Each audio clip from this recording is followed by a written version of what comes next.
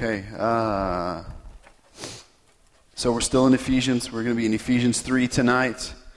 Ephesians 3, verse 7. I just sort of want to say before we get started, we've always tried to gear Crosspoint, in such a way that if you're not a believer and you're just sort of curious about Christianity or, I don't know. We've always tried to gear it in such a way that if you're in that place where you're searching for something, or you're just trying to check out what Christianity is about, that we try to be very explicit in the way that we explain things, specifically the way that we try to be very intentional in coming back around to what I feel like the core of this whole thing is, which is the gospel and the death and resurrection of Jesus. And so I try to be very intentional about that.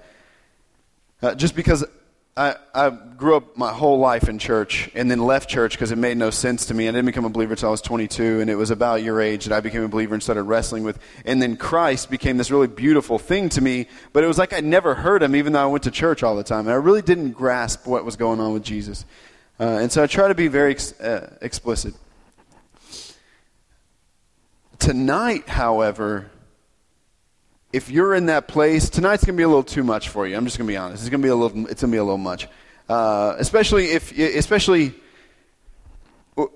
you come from a very, what I would call a naturalistic standpoint. If the idea of spiritual things and spiritual beings is odd to you. I mean, it's odd to me, right? Okay, but that's fine. But if it's something that you fully reject or have a huge problem with, tonight's going to be a little much. So I would say just sort of grab what you...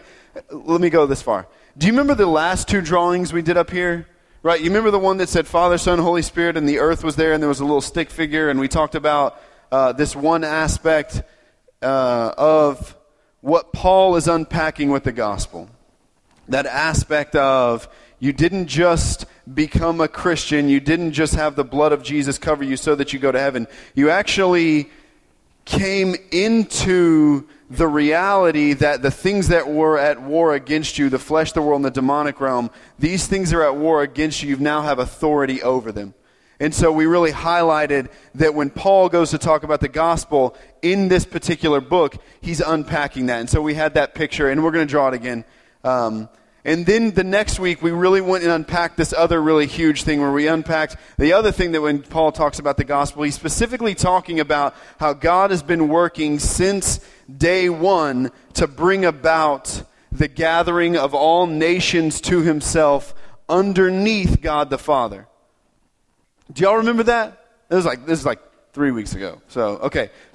But tonight, what's happening is Paul unpacked those in two, and then in chapter 3, he's bringing them back together because they're really part and parcel of the same thing. So he's bringing these things back together, and these are two really big ideas that we don't wrestle with a ton in evangelicalism. And so now that we're going to bring these two big ideas together, I honestly, I don't want to lose you at all in this, but it's going to be, we're going to have to, I just want you to stick with me a little bit, is all I'm saying. We're going to be talking about demons and stuff, and I don't like to talk about demons all the time, but tonight this is where it's going, okay? We're going to talk about demons, spiritual authority, some really, it's a little weird. I'm just going to be honest with you, okay? But it's totally powerful in our daily life in such a way that I don't think we comprehend too much. So, all that introduction that you didn't need, right? Let's get started. Let's just jump in and we're going to read, and then we'll start drawing pictures, right? I'm going to move this so y'all can see. Yeah? Okay. So we're going to pick it up in verse 7. We'll go to verse 9 and we'll stop in verse 9. Of this gospel I was made a minister, according to the gift of God's grace, which was given me by the working of his power. To me, though I'm the very least of all the saints, this grace was given to preach to the Gentiles being non-Jewish people, the unsearchable riches of Christ, and to bring to light for everyone what is the plan of the mystery hidden for ages in God who created all things. Right? Let's just read that one more time. And that you'll fall asleep in the middle of this, right? Of this gospel I was made a minister according to the gift of God's grace, which was given me by the working of his power, to me, though I'm the very least of all the saints. This grace was given to preach to non-Jewish people, so that Paul is preaching to non-Jewish people the unsearchable riches of Christ, all that Christ has purchased in salvation in the cross. Paul believes it's his role and his appointed duty on behalf of God to preach to those who are not Jews what Christ has done and all that Christ has accomplished when he went to the cross and redeemed mankind. And he calls it this. To bring to light for everyone what is the plan of the mystery hidden for ages in God who created all things. The mystery. And so this is what Paul is going to talk about in several books. He'll call it the mystery of the gospel. He uses that phrase over and over and over again. And so I just want to highlight for a second before we lose track of everything. If you guys remember where we drew that picture last week, and so we had this timeline and we looked at Genesis and we were thinking about Revelation, but we started in Genesis and we saw that man and God existed in this covenant relationship to the degree that man was made in the image of God, and with that imprint, with man being created in his image, he was in perfect communion, and in that communion, he was given the role and the job of actually representing God, ruling and bringing his will to the earth. And so we've talked about this several times this semester, that if humanity does not walk according to the will of God, then God's will is not on the earth in the way that it is in the heavens. So that the sovereignty of God, the way that it is supposed to be manifested in the physical realm, is literally through the beings that bear his image. We really got to wrestle with the gravity of that.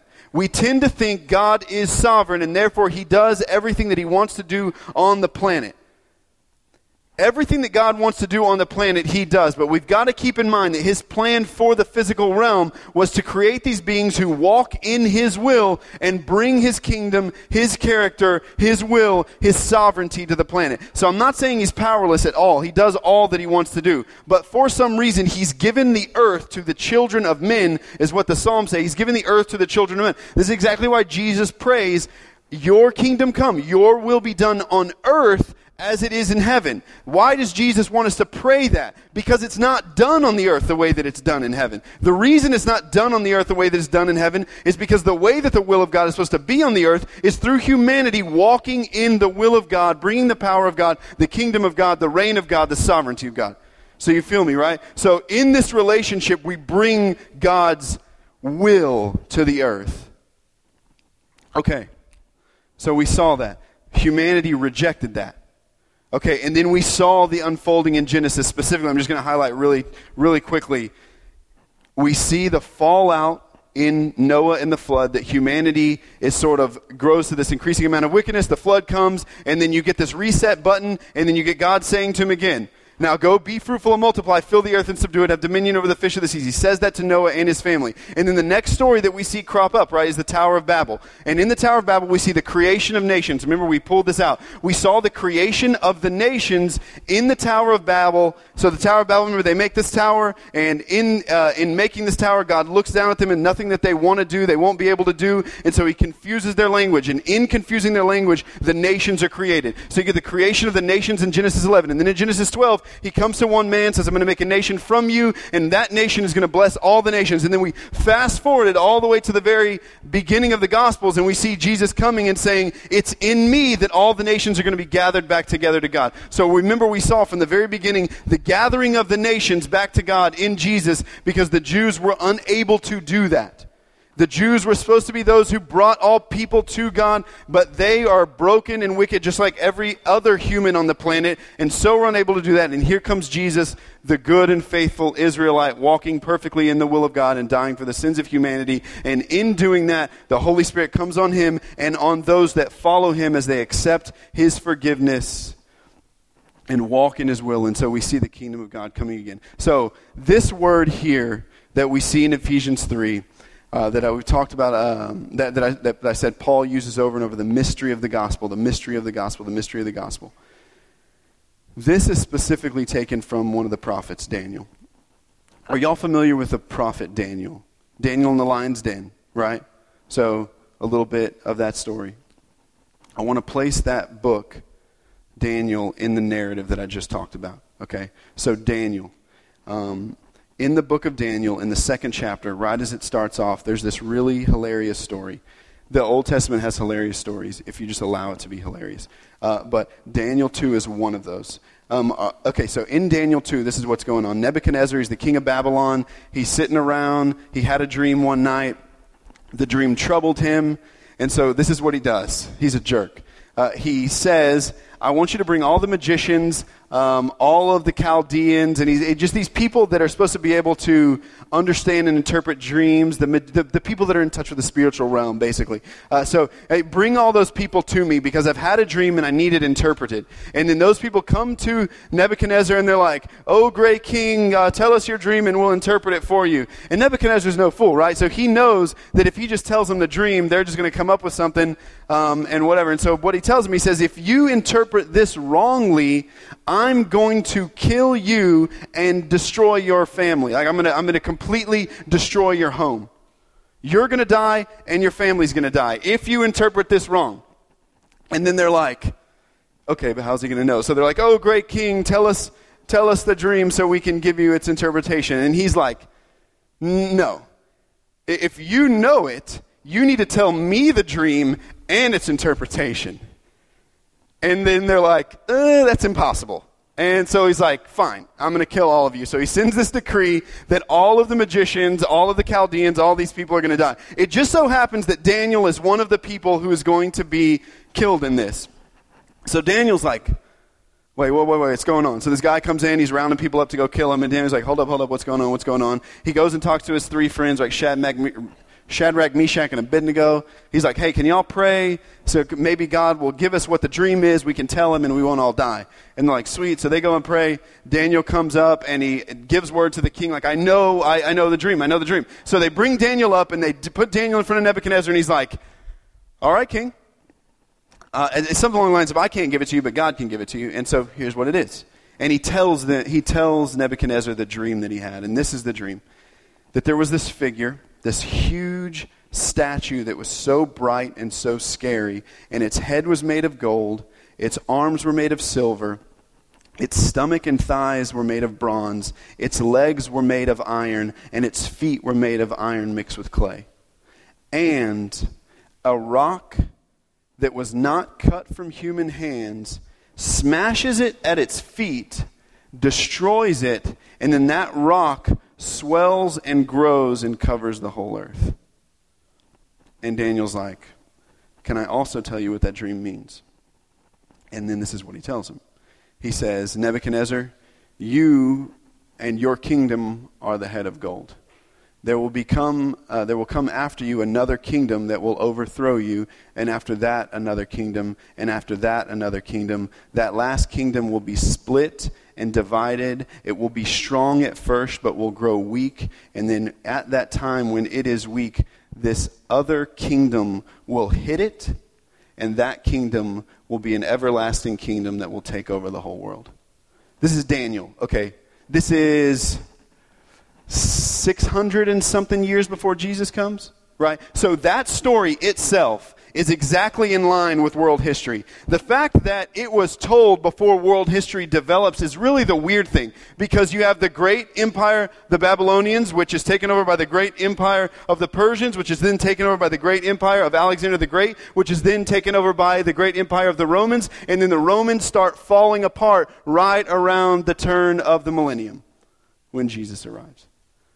You start getting infighting, the generals start taking over, right? And so this was such a compelling story. This is such a compelling vision that most people, when they read that, said it is impossible for that book to have been written when everyone says it was in 650, I believe it was around 650. It's impossible that it was written before the Persians took over, and then Alexander the Great, and then it's impossible. So it must be that was written way later. And so most scholars believe that was written way later until the Dead Sea Scrolls are found, and what we see is that Daniel was written when they said it was written, and so they have really nothing to say.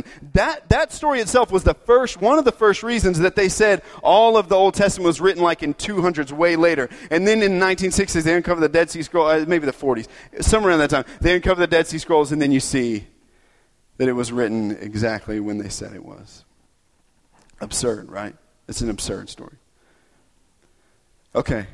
Do you see in that story what we talked about with the unfolding here? That even in Daniel, what we see is that God is in control over the rise and fall of nations to bring about his kingdom, which will cover all nations. And it indeed happened turn of the millennium when Rome was growing very weak. Right. And so it becomes about the arrival of this kingdom that sets itself up against and different than all the other kingdoms on the earth, right? So this is an idea that we're going to unpack some more. So you heard what I said earlier. You heard what I said was that in covenant with God, humanity is supposed to bring the kingdom of God to the earth. And that's precisely what they were set up to do before they fell. When they fell, they were unable to do that, and another kingdom reigned on the earth. Okay? We're going to draw that stick figure picture again. But I want to read something, right? So listen to this. So he says that mystery that Paul is talking about is specifically that thing, that the kingdom of Jesus Christ would be the one that comes and sets itself up against all other kingdoms and actually grows to cover the entire earth, and that all of the earth will then be enveloped in the kingdom of God. We see that happen in Revelation 21 when Jerusalem comes down from the skies and the kingdom of God comes to earth where it was supposed to be to begin with. No more crying, no more pain, no more tears, no more death anymore. The old things have passed away and new things are coming, right? Remember that story. So we see the kingdom of God cover the earth completely. That's the end of the story. Paul says his role is to identify and explain the mystery of God spelled out that's been hidden through the ages. It was shown a little bit in Daniel, and that mystery is that it's not just the Jews, but it's also non-Jewish people that are going to be caught up into the family of God, that then really, when Jesus comes again, the earth is ruled by. Okay. That's the mystery, right? So then what does he say here? What does he say? This is weird. So to me, this is verse 8, to me, though I'm the very least of all the saints, the grace was given, so the appointment was made, the grace was given for me to preach to the Gentiles the unsearchable riches of how crazy God is to have this plan for all the nations, which Christ really brings to the forefront to show that God is faithful to do what he said in Genesis 12 that he was going to do. It was my job to preach and uncover that mystery hidden in the ages, and I'm preaching that to the non-Jewish people so that non-Jewish people are becoming Christians. They're submitting themselves to the Messiah of Israel. And to bring to light for everyone what is the plan of the mystery hidden for ages in God who created all things. And then here we are, verse 10. So that through the church, the manifold wisdom of God might now be made known to the rulers and authorities in heavenly places. Read it again. Why is Paul preaching the message of all nations gathered unto Christ? So that through the church, the manifold wisdom of God might now be made known to the rulers and authorities in heavenly places. What does that mean? Right? So the church is going to make known, right? We who follow Jesus, that's the church. So we're not talking about a local church. We're talking about church global. We're talking about all those who have believed in Jesus since the day of Pentecost up until now. The church is going to make known to the rulers and authorities in heavenly places. Okay. Who are the rulers and authorities in heavenly places? Right? Okay, the rulers. It would be really easy to say the rulers and authorities are obviously like politicians, kings, rulers. That would be fine. If he would not have put in there in heavenly places, I would be fine to say, sweet, yeah, that's exactly what he's talking about. He's talking about politicians, rulers, princes, people that run the earth. But then he says to the rulers and authorities in heavenly places, that the church is letting them know something. Okay, so we need to draw this out. We need to connect this, right? So we remember how this picture was developing, right? So I'm going to write Father, Son, Holy Spirit, right? So that God exists, right? Remember this picture? Creates humanity. Humanity's big head. And then here we see in covenant made in the image of God, in communion with God, knowing what God is like, understanding God, being affirmed by God. In this covenant, humanity is then supposed to bring that covenant in the kingdom of God, right? This is the covenant that advances the kingdom. We broke it, and something happened. Look at this. We were supposed to be in covenant and bring the kingdom of God to the earth. In chapter 3, we rejected the covenant. You see that? We rejected that, and something happened. We unpack this in Ephesians 2. What was it that happened? We were supposed to bring the goodness of God, the will of God, the sovereignty of God, the plan of God, all of that to the earth. When we rejected the covenant, this becomes impossible, right? We can't do that anymore because it's only in this that we can bring this. It's only in this that we can bring that. If you don't know or understand or walk in the will of God and feel that, you can't bring the will of God. You see what's going on there? So that got broken, therefore this was not happening. Humanity could no longer bring the will of God. So then we saw it unfold. And what we see that Scripture tells us is this is what happened. Right? When we read Ephesians 2, this is what we see happen. That we fell and walk according to the pattern of this world. Okay? We walk according to the pattern of this world, and the pattern of this world is being shaped by, here we go, the demonic realm. Spiritual forces. What we see Paul call them are authorities, principalities, rulers, authorities, principalities in heavenly places. Okay, so walk with me here for a second. We saw in Ephesians 2 that this was the case. That when we defaulted from the relationship, it's not that the earth didn't just go anywhere. It's that the earth went in the direction that the demonic realm wanted it to go. And so what we see throughout history, what we see especially in first century Judea, is the belief that every nation that has ever existed has existed under the control of a specific deity. And that specific deity was actually a demon. Okay? So that the culture that was created inside of that nation was going according to the pattern created by a spiritual force that was evil. And so we saw that other picture that God, even though this covenant is broken, He is not weak and powerless to bring about His plan. But that what's going on in the specifics of that culture were really happening according to the pattern of spiritual forces of darkness, is the way that Ephesians says it. Okay, so you see these things coming together now? We're seeing the nations, we're seeing that statue of Daniel, and that statue, each of those different kingdoms, the head, the chest, the legs, the feet, they were all under the power of, let's put it this way here so we can add it to the text. This is why they're called rulers and authorities. Okay, do you see that now? You see where we're going?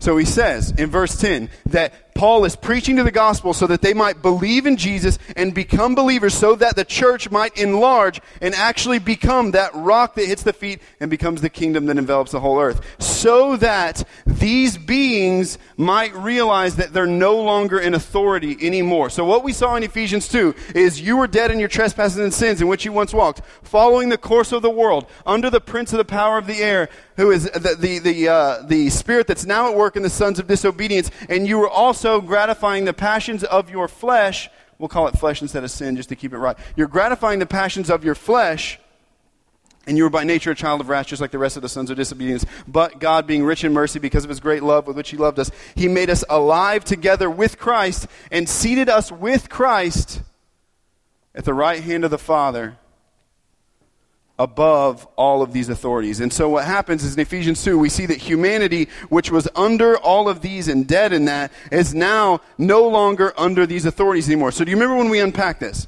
Do you remember when we unpacked this idea? When we unpacked this idea, what we talked about is there are specific things that are killing you. There are powers at work against you that you are unable to fix and move out of.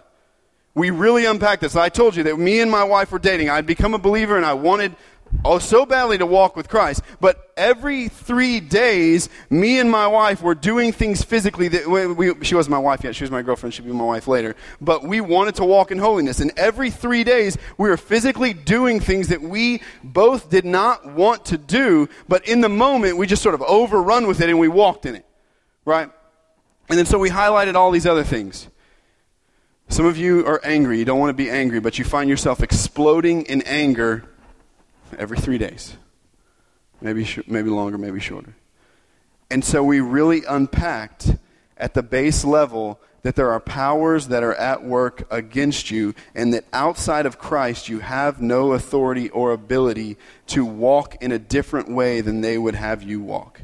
You can exercise some small degrees of willpower, but you really have no authority or power to do anything other than what your flesh wants to do in line with the world and in line with the demonic realm that's taken the world that direction. Okay, so you see that. So we highlighted that. We talked about the person, like how personable that was, like how each individual person wrestles with that in a different way, right?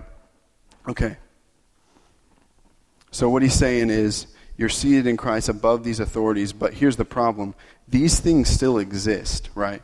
This is where we get in this weird spot. These things still exist. Wouldn't it have been much better for Jesus to have come and just gotten rid of all these? Wouldn't that have been sweet? Like, that would be super sweet if we just but instead what he says is you're seated above them, you have authority over them, but they're still there. They're still there. And that the role of the church then, the role of the church now is that this, let's draw it this way again, that the covenant in Jesus has come, the new covenant in his blood has come, so that this can be restored. And this being restored is for the purpose of this again. It's always been for the purpose of this. This has always been the plan. That in history, this has always been the plan. In covenant, bring the kingdom. In covenant, bring the kingdom. We weren't able to do that, so God worked through the rise and fall of nations, the arrival of Jesus. Here he comes when Rome is at its weakest, and when and they crucified Jesus on a cross. His shed blood is what covers my sin, and so it was all a part of the plan of God. Shed blood covers my sin. I'm no longer an enemy of God, but I'm now in relationship with God, and here in relationship with God, I'm able to bring the kingdom of God once again. And as I bring the kingdom of God once again, it's declaring to these who used to rule the world and who used to bring their own kingdom to the world that they no longer have authority to do so as I walk in the authority that I have with the Father, Son, and Holy Spirit. Do you see that? That's what he's saying in verse 10, right? Paul was given grace to preach to non-Jewish people. In Christ, you can have authority over these things that have been running the world forever. And so what the point of it is that in Christ, I bring the kingdom of God. Simply put, in Christ, humanity once again steps forward and brings the kingdom of God, the kingdom of light, in opposition to the kingdom of darkness. Do you see that? Very simple. Right. That's all he's saying. These rulers and authorities, they're called rulers and authorities because they're spiritual forces that are at work guiding and directing the world.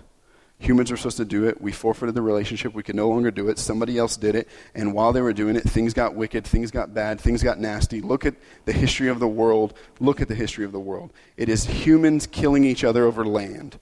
That is the history of the world. Humans doing horrific things to each other for land. Why would humanity come up with that idea? Where does humanity get that idea? They get it from this. The passions of their flesh under the pattern of the world that's guided by the demonic realm that wants to still kill and destroy humanity because humanity is made in the image of God. Okay, so the church now bringing forward the kingdom of God over and against the rulers who want to bring the world in a different direction. Okay, so have you heard the phrase then, like, you need to be about the advance of the kingdom of God, or we're doing kingdom business, that sort of stuff. You've heard that phrase before? Yeah? Never? Never? You've heard it. Okay, yeah. We talk about it that way. When we talk about evangelism, we're usually talking about that. We're doing this for the kingdom. We're doing this for the kingdom. We use that phrase, right? It's a very biblical phrase. And typically what we mean by we're going to do this about the kingdom, this is for the kingdom, what we specifically mean is we're going to evangelize so that more people become Christians, right? And so I just out of curiosity, I just want to, and it's going to be hard for you to answer this, but answer it inside yourself. Especially you guys who have been Christians a while, been trying to walk in this a while. And just want to know, do you believe that in the course of your life, it has been about the advance of the kingdom? In the course of your life, has it been about the advance of the kingdom, or has it been about the advance of something else? If it has been, and you really wanted it to be about the advance of the kingdom, then my next question is a little more than that. How has that gone? Has it gone well? Can you look in your past and say, man, I advanced the kingdom because this person became a believer, this person became a believer, this person became a believer, and I see that. I evangelized, and I've got all these disciples that I can point to and say, look, the kingdom's been advanced. Like, and I'm not saying this like, you're bad Christians, evangelize more, or you're bad Christians, do kingdom stuff more. I'm saying that to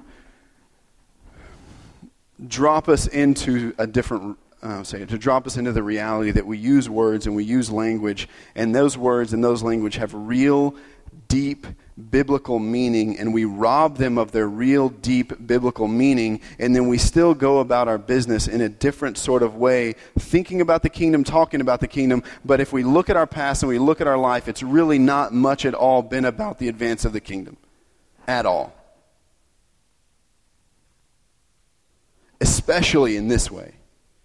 Especially in the way that Paul talks about it. Okay. So when I say that humanity is supposed to exist in covenant with God and bringing the kingdom of God, what exactly do I mean? What does that look like for us? Like, and I'm going to tell you this. For most of my Christian life, I would look at you and say, I can look in my past and see no advance of the kingdom. I would look at you and say that for most of my Christian life was mostly about me trying not to sin and me being somewhat okay with that sometimes, and then at other times really not doing too good of a job. That my Christianity revolved around a moral ethic that was really difficult for me to follow. And that I would come to church and I would hear sermons from a guy yelling from a stage about evangelism. And I would say, I totally agree with you. I've been really bad at that, and I'm going to try harder to do that. And I would go about trying to do that, and it would be just fruitless all the time. Every time. And so that most of my Christian life was specifically me wondering where I was with God, me wondering if He was really happy with me trying to live by some moral ethic because I felt like if I lived by this moral ethic, He would be happy with me, and then getting amped up by preachers and people that I like to listen to about going to do kingdom business and getting my eyes off myself. And so I was like, that's so true. Why am I sitting here just worried about my sin? The blood of Jesus covers me. I'm good. I'm going to try not to sin, but I'm going to move forward advancing the kingdom. I take steps to advance the kingdom, and it's like, never. I prayed to God one time when I was at SFA. I prayed like, I had met this kid once before. We were sitting completely different places in class. And I was like, God, can you arrange it so that me and that guy would sit next to each other so I could talk to him? And I prayed that. The next time we came to class, we had moved to a different classroom. And it just so happened I sat next to him. I made good friends with him. No advance of the kingdom of God that I could see. And I still know him 6 years later. So maybe there will be. But it was mostly stuff like that, where I would hope for the future, but really didn't see any powerful advance of the kingdom at all. Okay. That's been particularly most of my Christian life. And my guess is there are some of you where that's not the case, and there are some of you where that is the case. That's my guess. Okay. So what do I mean about advancing the kingdom of God? What does that look like for you? What does that look like for you? Before we say that. No, we can say that. That's fine. We can say that. All right, let's go here. What does it look like and mean to advance the kingdom of God in your life and in my life? To advance the kingdom of God to be in covenant in this relationship and to move it forward, to do what we as humans were made to do, to be in line with our purpose. The first thing you have to do is you have to be in the kingdom of God. Okay, you've got to be in the kingdom of God. And this is what I mean by that. You're like, oh, obvious, duh. Okay, right. This is what I mean by that. I think there are some of us that have at some point said a prayer and had some idea about salvation, and we talk about salvation. You're fairly certain that you believe in Jesus and that you're going to go to heaven when you die. And you do ascribe to a belief about God in some way. Okay? But there are huge aspects of your life that are not submitted to God in any way, and that your life is defined by the advance of everything that you want to do, or most of the things that you want to do, as long as they're in line with the Christian moral ethic. And so you look Christian on the outside because you're ethical, because you don't kill people. Right? And you don't rob stuff out of their purses when they're not looking. And so you have this Christian moral, and some of you are like really good, and you don't sleep with your boyfriend, and you don't get high on the weekends. Like, wonderful, right? So then you're here inside of this Christian moral ethic, but there are huge parts of you that are in no way submitted to the Lord at all. So to be advancing the kingdom means that I'm in covenant, and I've submitted myself to the king of that kingdom. I've submitted myself completely to the king of that kingdom, so that in that kingdom I'm finding the life that the king of that kingdom provides. Okay, so let me show you the inconsistency now that we've got the picture. Most of us, no, that's wrong. Some of us, as I did this, I still have an inclination to do this, right? You don't just decide to not do this one day and you stop doing it. This is the battle, right? Okay, but this is what it is. There are some of us who have ascribed to these beliefs about God, and in subscribing to those beliefs about God, everything that we do is in line with the culture that has been created by these rulers and authorities. So if the church is supposed to look to these rulers and authorities and say to them, by their actions and lifestyle, you actually have no power and authority anymore because the King of Kings has come and I have his power and authority, and I stand against your power and authority, and I move the kingdom of God against your kingdom. Most of us would say that theoretically, but our lives are lined up so in line with the culture that these beings have created that would be some dumb hypocritical thing to say. You have no authority, but I literally do everything you say. You see what I'm saying? You see if like without submission to the king and the church saying to these rules, you have no authority anymore. The way that you're guiding the world, we're going to change that and take it a different direction. But all the while, all of your hopes, all of your dreams, everything that you fear, everything that you want is specifically in line with the cultural narrative of the southern United States. Work your butt off and go to college, and when you get out of college, you'll have $100,000 in debt, and that's absolutely fine. Take that $100,000 in debt, make sure you get married when you're done, and when you get married, make sure you go get yourself saddled up with a mortgage after maybe 2 years, get yourself a couple of cars that are fairly nice, and then saddle yourself up with that kind of debt so that you can saddle yourself up with all this debt, because that's right in line with our cultural narrative that you get a job that pays $60,000, it's got a somewhat high degree of upward mobility so that maybe when you're 40 you can make $100,000 a year, and then there are sometimes you can come to church on the weekends and support missions with this extra money that God's thrown at you. So that's our cultural narrative. Our cultural narrative is that you go to school so that you can find a job, so that you can get married, so that you can saddle yourself with debt, so that for the next 30 years you can pay off all the debt you accrued in your 20s. And then at the end, when you've paid it all off and you've built a nest egg, you go to the beach 4 times a year. Right? So that's the cultural narrative. So we would say, you have no authority anymore, and they're saying, this is what your life should look like, and you're like, it really should. And you move along with it. So if the church is to declare to the rulers and authorities, you have no power, you have no authority, wherever you're taking the world is not where we're taking the world, it automatically assumes that everything in your life is submitted to the will of God, and you're allowing him to guide the direction of your life at every single step. I am not saying to you, quit school, Don't get married. Don't get a house. I'm married and I have a house, okay? And I believe I'm walking in the will of the Lord. I'm not saying that to you. I'm saying to you, are your hopes and your dreams so tied up in this cultural narrative that you are unwilling to really say to the Lord, wherever you want to go, whatever you want to do, that's where I want to go, that's what I want to do. And at every single day and every single step, you guide, you guide, you guide, you guide, and I'll really let go of this. I want to walk with my boyfriend or girlfriend in the way you want me to walk, not about what I want, but about what you want. I want to walk in school and in class, you guiding and you directing. And that when I feel my heart grab around these hopes and these desires for things and items and money and people liking me, that I would see that and I would just say to the Lord, all I know, Father, is that I'm grabbing around these things and I don't want to do that, and I submit myself to you and I want you to guide me. So whatever you make clear to me, that's what I'm going to do.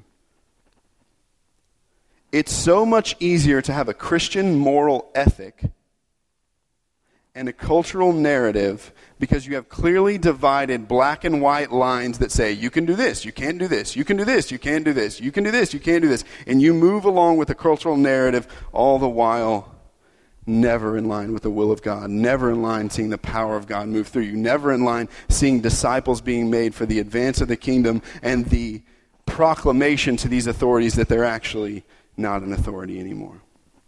So the first place that it looks like to advance the kingdom of God is to be in the kingdom of God. Honestly, I'm not really even talking about salvation here. I am to some of you. But some of you are in the kingdom, but you're like so saddled on the fence. It might as well not be. You got like one foot in. Like I said the prayer and I'm good, but really I'm going to do everything I want to do.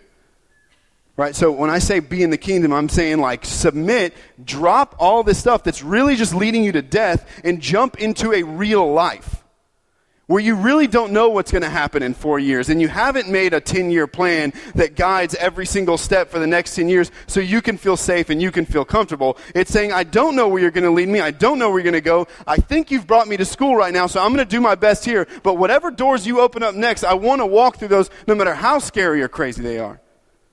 So don't, in your need to be the radical Christian, now go sell everything and move to China. That may be what the Lord's calling you, but it may not be. The Lord may be calling you to finish school and get a job and make disciples in your workplace in a really mundane way, but that you see His power move as you see people set free from the bondage in their life.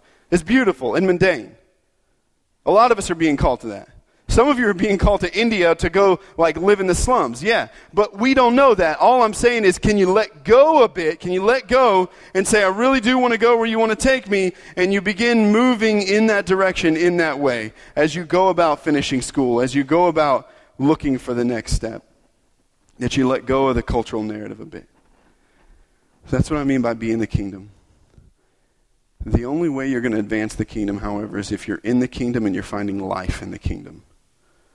And I'm just going to say this in one simple story, and then we can be done. I think a lot of you have submitted everything to the Lord. You've submitted everything to the Lord. You really do want to follow Him. You do really want to walk with Him. But at every single step you take, it feels like you're hitting a brick wall. Specifically as you do try to be obedient, wake up in the morning, spend time with the Lord, and it feels like you're talking to the ceiling. Or like I said earlier, you do want to submit to the Lord, but every single time you want to walk in holiness with your boyfriend or girlfriend, it feels like every 3 days you keep doing something that you don't want to do. Or you're trying to walk away from alcohol and you're like, God, I'm done with it. I don't want to be going to the bars every weekend, but then you find yourself succumbing to what your friends want to do, and you go about doing that maybe once a month, and you wake up the next morning feeling guilty, like crap, I didn't want to do that. And so you just feel like, as I'm trying to be in the kingdom and I have submitted, it's like, where are you, God? Because I'm not finding any life here. I'm not finding any life here. To advance the kingdom of God, you've got to be in the kingdom of God and be finding life in the kingdom of God. I'm not saying you need to be on some spiritual plane, that you've got to do all this before you can go do that. I'm not saying any of that. I am saying it this way, though. I have a super close friend that he's the most evangelistic person I've ever met in my life. He convert a brick wall. He's just absurdly evangelistic. It's just ridiculous. Like, he'll just be talking to someone in line, and he's like unpacking Romans to them, and I'm like, bro, you're weirding us all out, man. Like, it's sort of odd the way he is. but so deeply in love with Jesus that he just throws it up, right? Because Jesus done so much in his life. It set him free from so many things. So he enters into this time of like not really knowing where the Lord is, not seeing what's going on in his life, just this really tough time. And what he says to me, and he's like, I can't figure this out. What he says to me is, I feel like now when I go tell people about Jesus, it's just like I'm stepping over my feet. I don't have anything to say. It doesn't make any sense. It's not really anything. And I'm like, bro, isn't it obvious to you? He's been in the middle of deep-seated anger for like 3 years. And because he never dealt with his anger in the way prescribed by Scripture, it's been eating him up. And so he finds himself now far from the Lord and feeling a little weird about everything. And now the beauty of the Lord that used to be there and just used to overflow from him, he's now locked up in some sort of weird battle with anger every single day because he never dealt with it in the beginning the way that it should have happened. And so now he's not operating in the life that he had, and so the advance of the kingdom that used to come easy through him doesn't come easy. So that's what I mean by that. I'm not saying get to some spiritual plane. I'm saying if you have no life in you, there's going to be nothing to give. There's going to be nothing to give. And so I'm saying this specifically in this way to ask you about something. I really want to know, are there places in your life where you feel like you go to try to move in that direction, you go to that you go to try to deal with pornography. You don't want to look at porn anymore, but every 4 days you're looking at porn. You tell God, I don't want to look at this anymore, I don't want to look at this anymore, and yet you still do. I think there's some of you that know that guys don't satisfy, and you know that girls don't satisfy, and yet you've never been single for the last 8 years in your life. Right, so you say these things, but every time you find yourself in that single place, you start driving towards finding another person to satisfy you. So you mentally agree, but you don't walk in the power of it, right? Or anger, or so many other things.